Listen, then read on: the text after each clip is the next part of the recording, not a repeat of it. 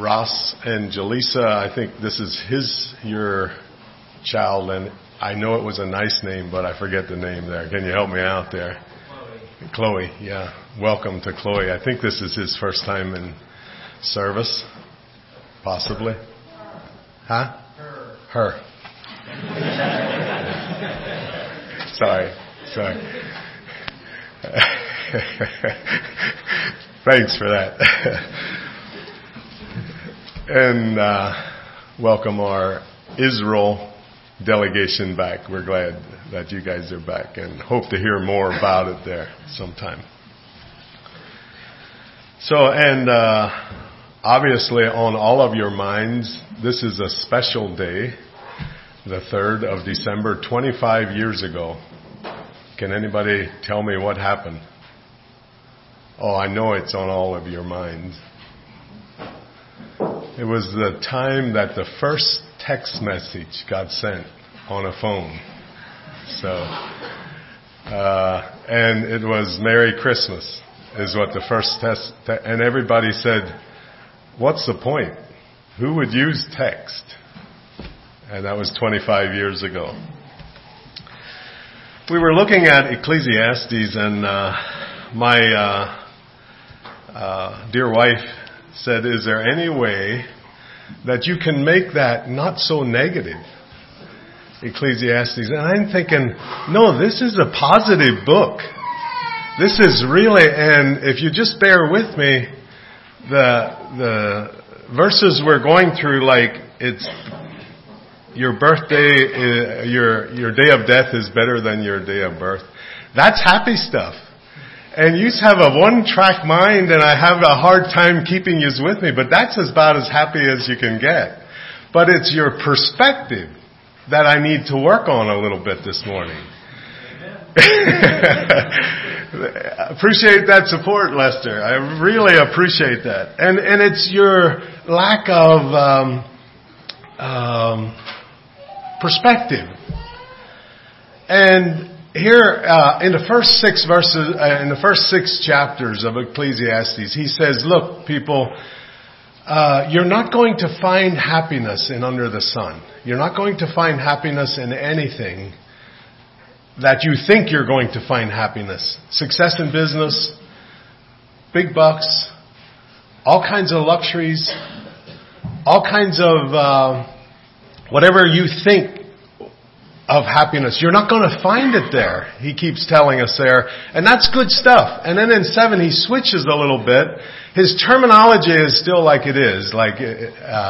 But he changes, and I like the way he does stuff. He holds something out and he says, this is better than this. The word better is going to come out. We're going to try to cover the first 10 verses here, but the word this is better than this, not that that's bad, but he holds one up against the other so you get perspective of it. And I love that poetic way that he does that. For instance, if I tell you this statement, which is true, that this week Jeff Bezos reached the point where his personal worth is 100 billion with a B. You say, okay. But if you'd have something to hold that up against, for instance, if you live 80 years, and Jeff, out of the goodness of his heart, would say, look, I'm going to give you $1 million per day to spend. And you spend $1 million a day, and the next day, Tuesday, I'm going to give you another $1 million. And I'll keep that up for 80 years. Every day of the year, you'd find a way to spend $1 million. And when you reach 80 years old, he would still have he would have only spent 1/3 of his fortune. $1 million a day. So now, when I say Jeff has 100 billion, you have something to compare it with. It's not that a million isn't a lot of dollars. It's just when you're comparing it to a billion, which has 1,000 millions. And I hope I'm right on that. It would be really embarrassing about like the name there. I hope a billion, I hope she is 1,000 millions. So, in the beautiful way that he does it, this is why I like Ecclesiastes. He holds it up and he says, this is better than this. And it doesn't mean that this is bad necessarily in some cases, but he just gives you perspective in life. He gives you something to compare it with, and I think that's so neat when he compares it with that. He gives you counsel for a better way of living, a better way of grabbing a hold, a better way of thinking about things, a better way about thinking about life. Ecclesiastes 7, better. A good name is better than precious ointment, and the day of death than the day of one's birth. Now, that's not negative. Stay with me here. The day of your death is an exciting day. It's when all the things that you put up with now, the struggles and the temptations, are going to just roll away and roll off of your back. When we look at Chloe, she has a whole lifetime ahead of her. And you know, those of you who are parents, those of you who are middle-aged, those of you who are my age, you know that she's got a lot of hills to climb and a lot of wind to fight against and a lot of temptations and struggles that she'll face, Lord willing. And he's comparing this and he's saying, if you live a good life, if you have a good name, if you don't just tramp on people, and if you have a good name, and he compares how important a good name is. He says a good name is much more important than money. In this verse, he says than expensive perfumes. In Proverbs, in various places, he says money better than.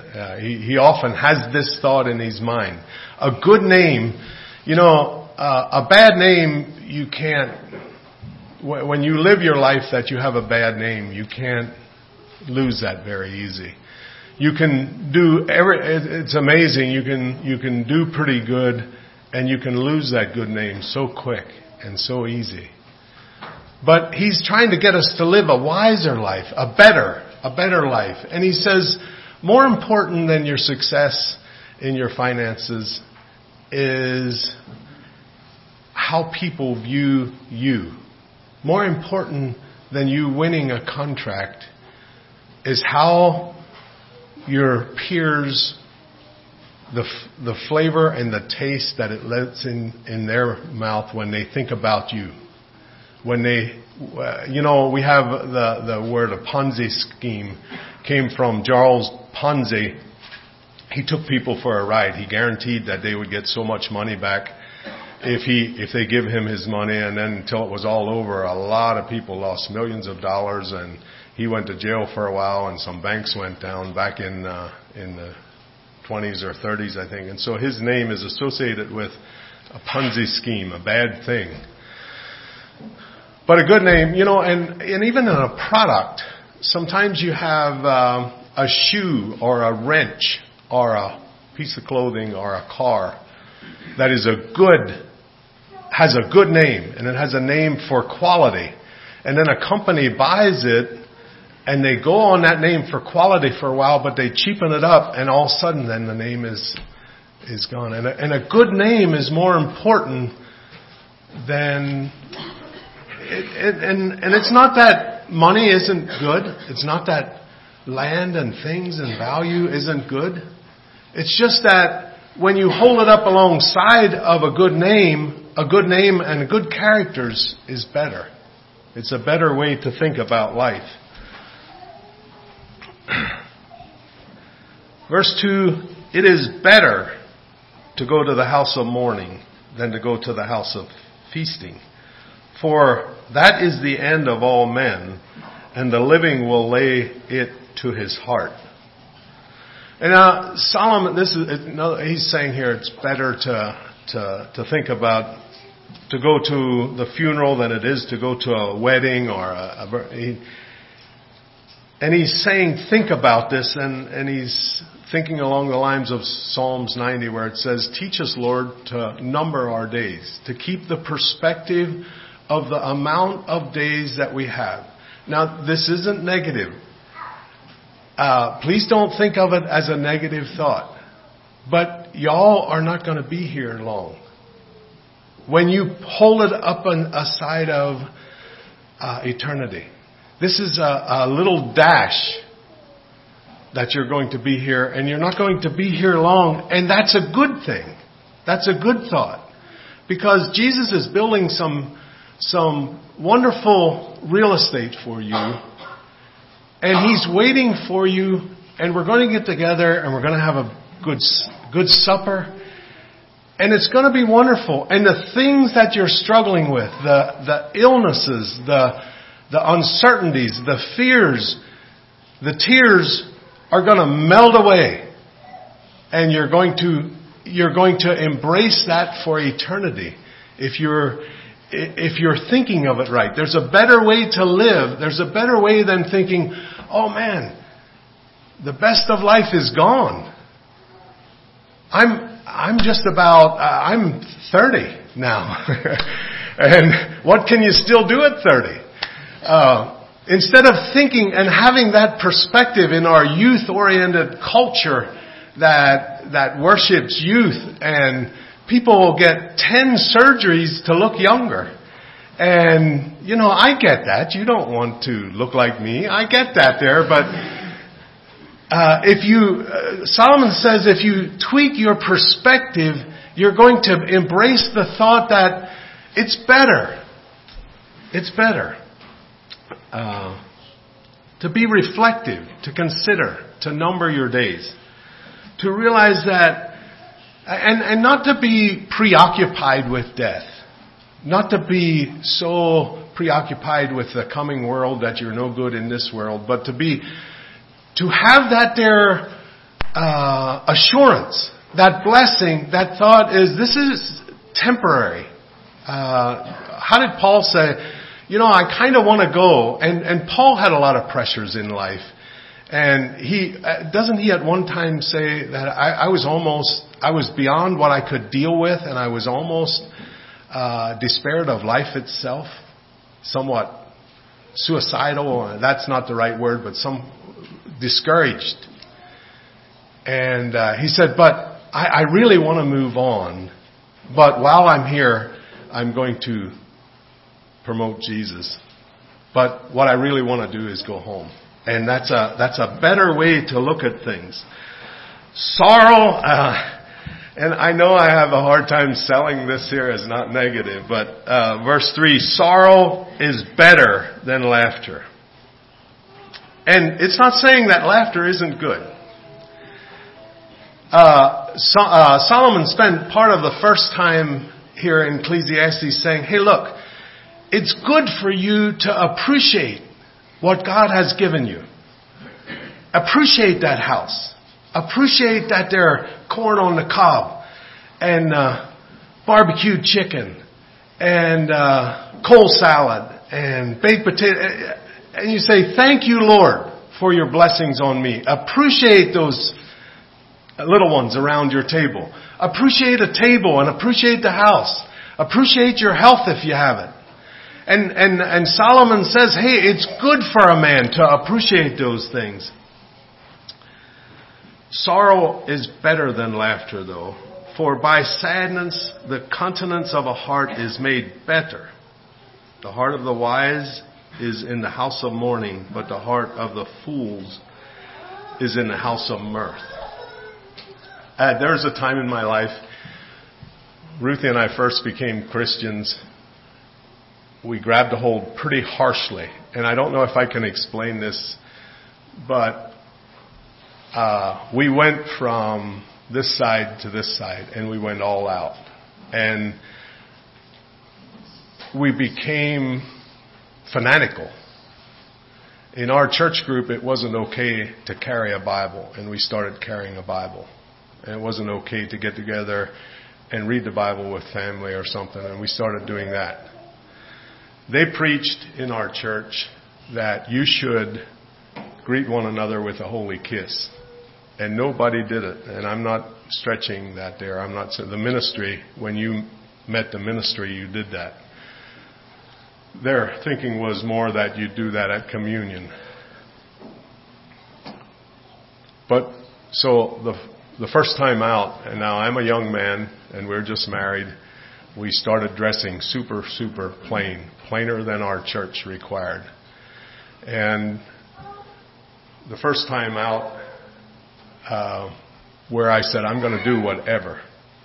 And I greeted the row of young men my age, standing in a row outside there where they tied the horses. The conversation died. And so did I, kind of. The pressure of that there, but I felt like, no, we're just gonna do everything. And we kind of, I don't know if I can explain this, but life became very hard because that's how we kept score for a while. And then we were visiting an aunt of hers. Of all places, this was a couple of years in, of all places, her aunt worked at Phil Haven Hospital. And we went to visit that aunt. And Aunt Mary, Aunt Ruth, took us around and we met different people in that hospital. And there was something that happened in that visit. And we laughed for the first time for a while. And it was healing. The Bible says, and Solomon, the same man, says that laughter can be healing. It can be like medicine. And somehow that was healing. But there was things that I learned through those difficult times we went through too. And so I appreciated the laughter better. And I quit taking myself quite as serious. And we looked for deeper values in Scripture. And there was something that broke through from that visit up there. And I don't know if I can explain it. That's about as good as I can get at it. But as I was studying this lesson, I was thinking how that laughter healed, but also going through those periods of difficult time taught me some things that possibly I needed to know. And there's that there are verses that many of you have quoted already. I walked a mile with pleasure. She chatted all the way, but left me none the wiser for all she had to say. I walked a mile with sorrow, and never a word said she, but oh, the things that I learned from her when sorrow walked with me. You know, I think there's things we learn through the difficult times that we go through that are hard to learn other ways. And God doesn't waste any of those times, even when the difficult times are our fault. But as Solomon tries to get us to have a better life and think of things in a better way and compare things, he holds the two up for your consideration. And he says it's better when you're going through sorrow. And to understand that right, you're going to have to understand, he doesn't say that laughter isn't important. That laughter is very important. It is like medicine. It does have a healing effect. When things are so intense and so tight, sometimes the laughter breaks through and the healing can begin. But there's things that you learn through going through the sorrowful times. They're not very pleasant. They're not very nice. And it doesn't matter whose fault they are or what you're going through. But there's things we learn from those difficult times. And Solomon says, and so, when Paul was under pressure, it's like when Jesus was in the garden, and that's close to the olive garden over there, I think. But when you press olives to get the oil out of them, you need to press them. They need to go through that for the good things to come out, the good things in your life, the things that you're helping me with and helping those beside you with. Some of those were caused by the pressure that you went through in life. And Solomon's just trying to get us to look at that. Verse 5, it's better to hear a rebuke of the wise than for a man to hear the song of fools. For as a crackling of thorns under a pot, so is the laughter of the fool. This also is vanity. It's better. Which would you rather have, a compliment or reproof? Which does the most for you? You know, a reproof is hard, but some people care enough to bother to give you reproof. As a minister, sometimes you say things wrong up here and it's embarrassing, and sometimes you wish you would have done it, and you drive home and you say, And sometimes your fan clubs get you out of that discouragement, and they say, way to go, I appreciated the message, and they encourage you. And then sometimes somebody will walk alongside of you and say, and reprove. And when that's not in a tearing down way, but when that reproof is in the right way, there's so much good that can come out of that. I was looking for the verse this morning where that couple helped one of the disciples and corrected him. And who was it? Who was the couple? Do you remember there, Marv? Or just... Yeah, and said, here's, and they helped him, and it seemed like it was in a nice way. It seemed like it wasn't critical, but it was a reproof that they were bothering to help. Solomon says it's better to hear reproof and rebuke of the wise. There's qualifications there. Verse 7 and 8, surely oppression maketh the wise man mad, and a gift destroyeth the heart. Better is the end of the thing than the beginning thereof, and the patient of spirit is better than the proud of spirit. And I'm trying to take these two verses, and I think just you probably have a better thought than I do, but it's better not to take shortcuts. It's better not to get somewhere by a gift or a bribe or a free ride. A gift destroyeth the heart. It's better to look at things patiently and get there in the time it takes with earning as you go. I don't know if that makes sense. It didn't to me either, so don't have to worry about it. Verse 9, be not hasty in thy spirit to be angry, for anger resteth in the bosom of fools. This week we were coming out of Duluth, and we were coming out of the mall where there's a turn lane and the light turned red.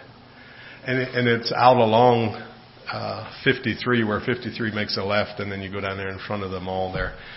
And so I hesitated. I didn't stop. I hesitated there because the light was red. And the guy behind me laid on the horn. And it wasn't one of those beeps that interpret to, hey, you can make a right here on a red, go ahead. It was, what are you doing sitting here? And the light had just changed, and he just laid on the horn. And Ruthie reached over and took my arm there. I would have been fine. I'm too old to fight, or too old to, but your old man, well, what is his problem? And you just want to pull the emergency brake and get out and go back to him and knock on the window. You can't do that. Today you wouldn't make it out of Duluth again there. But your training kicks in. And I was reading a story this week of a fireman was at a service station, and a car came in through and mowed the pump off, and immediately there was gas all over the place, and he turned around and ran, and then it said, then his training kicked in. There was fire already going, and the car that ran into the pump, and the pump went over into his car, it was all burning. But the phrase that I read a couple times this week, and then his training kicked in.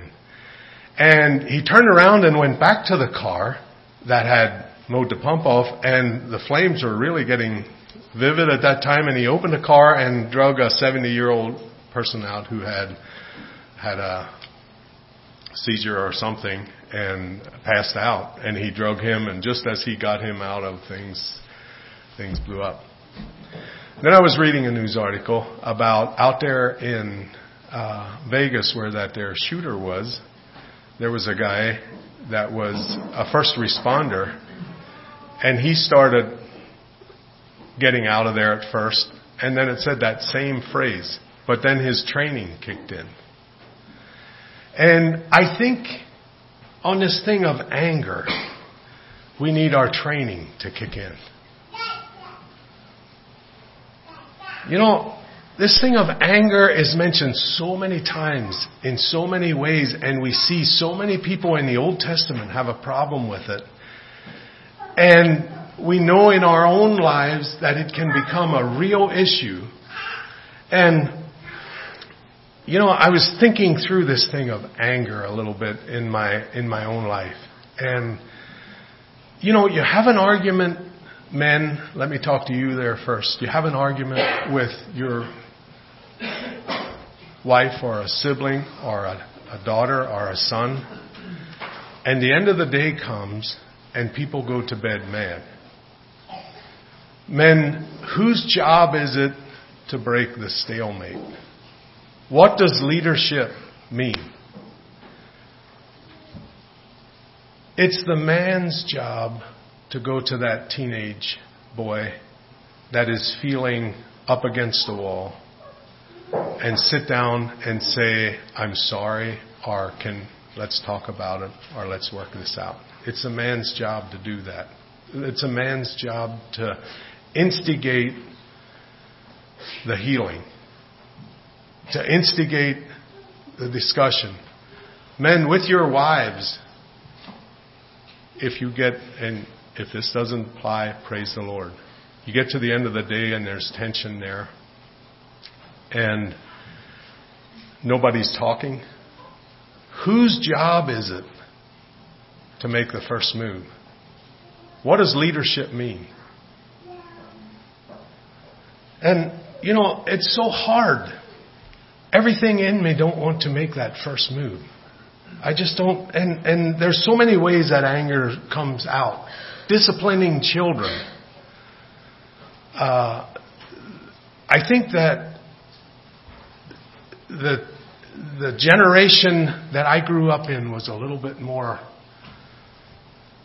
I know of a person back our way who was potty training and grabbed a young person and had wet his pants or messed his pants, and he was pulled him on a corn row with a foot. Very cruel. Parents, dads, it's not okay. You're not going to get the results you want when you discipline in anger. And we're so prone to do that. And you know what blows me away is a lot of the people that are guilty of anger, man or lady, aren't aware of it in their own mind. They say, I don't really have an anger problem. They have to be shown that. I worked with a guy at High Steel that when he'd get angry, he'd throw a grinder that was running, that was clicked on, throw a grinder across the floor that was running and just upset stuff and stuff like that. And he didn't realize he really sincerely didn't realize that he had an anger problem. But it comes out in control and silent treatment and manipulative and emotional. Men, in your anger, you might be coming home every night, but you left 3 years ago if you are not the emotional support that you need because of the anger and the selfishness that you're displaying.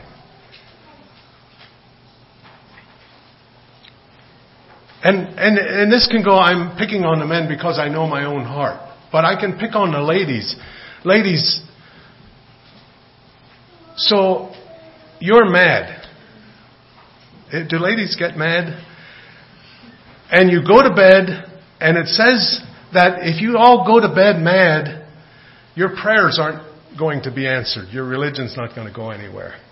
So ladies, you're sleeping on the seam of the mattress. Way over here. And then he comes to bed.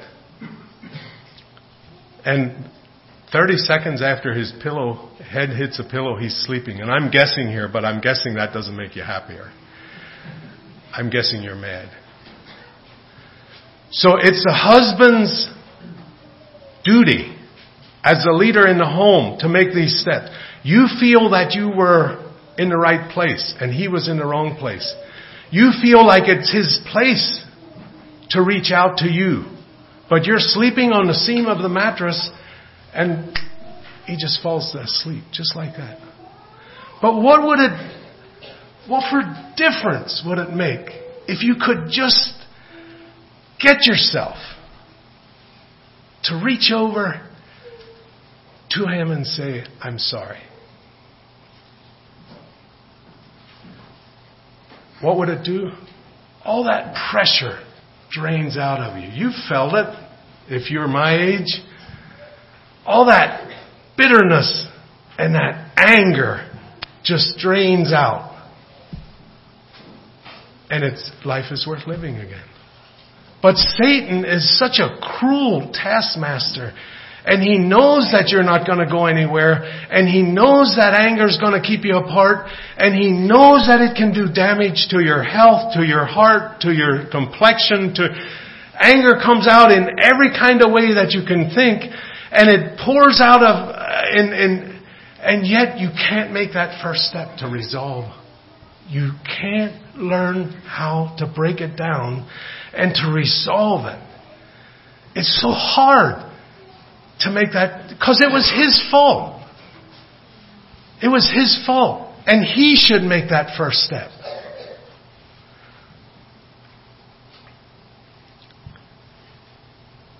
Tantrums, control issues, silent treatment, emotional hostage, disengaging, are all part of your anger. If you can fix the anger, you can fix the rest of this. You don't have to. You don't have to live a better life. None of us do. And we're all faced with this. There's not a person here who isn't faced with Satan's temptations. You know, so many times a person that is angry feels like they're the victim. So many times when I'm angry, I feel like I'm getting the short end of the stick.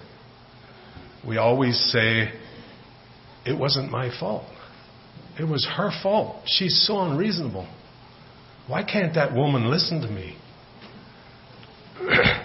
You know, Jacob, anger is a silent killer. Headaches, digestion problems, anxiety, depression, high blood pressure, skin problems, heart attacks, stroke. Anger plays a big part in all of those things. Anger can take a toll on a person. I thought of Jacob when he was ending things up. And Jacob had his own problems, but he was getting to the end of life. And he called all his sons together, and you're going to remember that. And somebody mentioned it lately. And he picked two of the sons there, Simon and Levi. And he said, you know, how did he say that? your anger, I didn't write down the words that he said, but he said, your anger was not okay.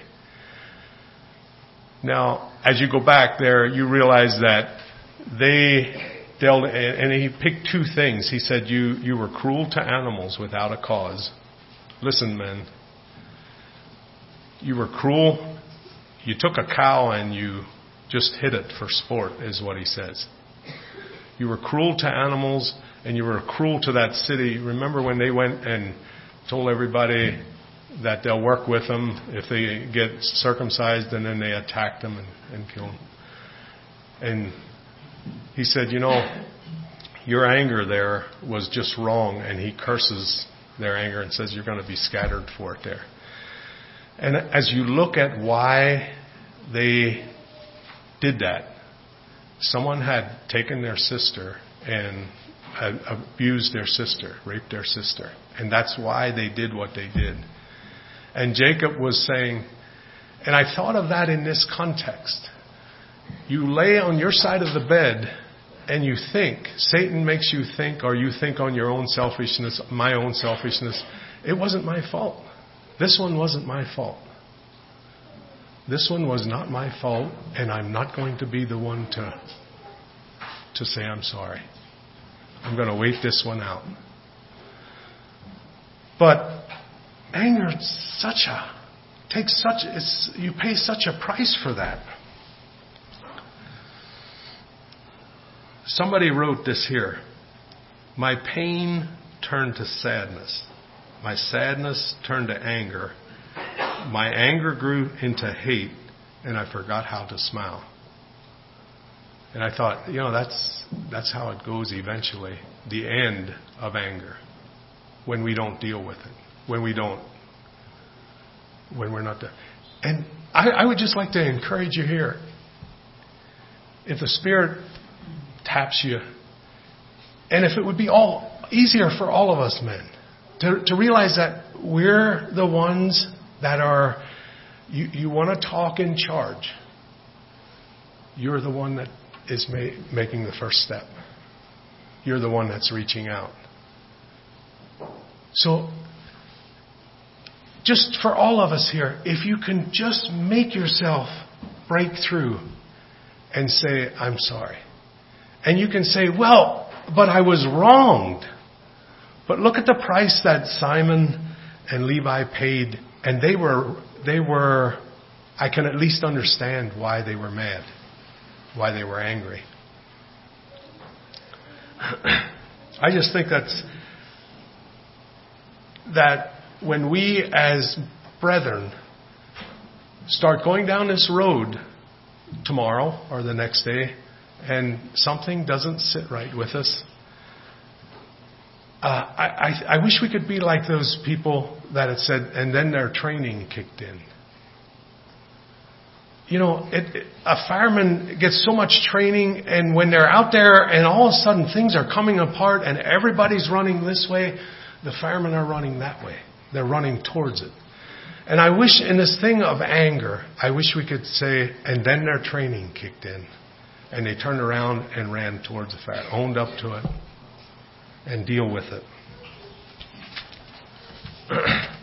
Verse 10 says, say not thou, what is the cause that the former days were better than these? For thou dost not inquire wisely concerning this. That's a lesson to us old folks that say, boy, it used to be better than it is now.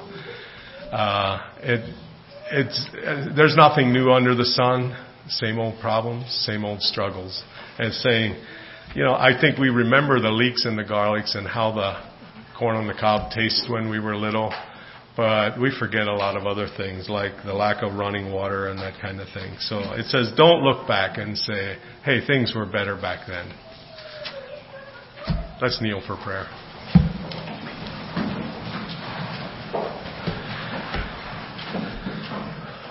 Father in heaven, we thank you for preserving these words of wisdom. And we just pray that for each one here, the specific part that you want us to understand, that you would help us to grasp. And we thank you that the different writers in the Scripture have different personalities, and we thank you for using them, and we just pray that you would use each personality in this room. And Father, just help us to have perspective, and especially the thing with anger that you mentioned so many times. Help each of us in our lives to have our training kick in and help us to overcome if we have a problem with this. We pray in Jesus' name. Amen.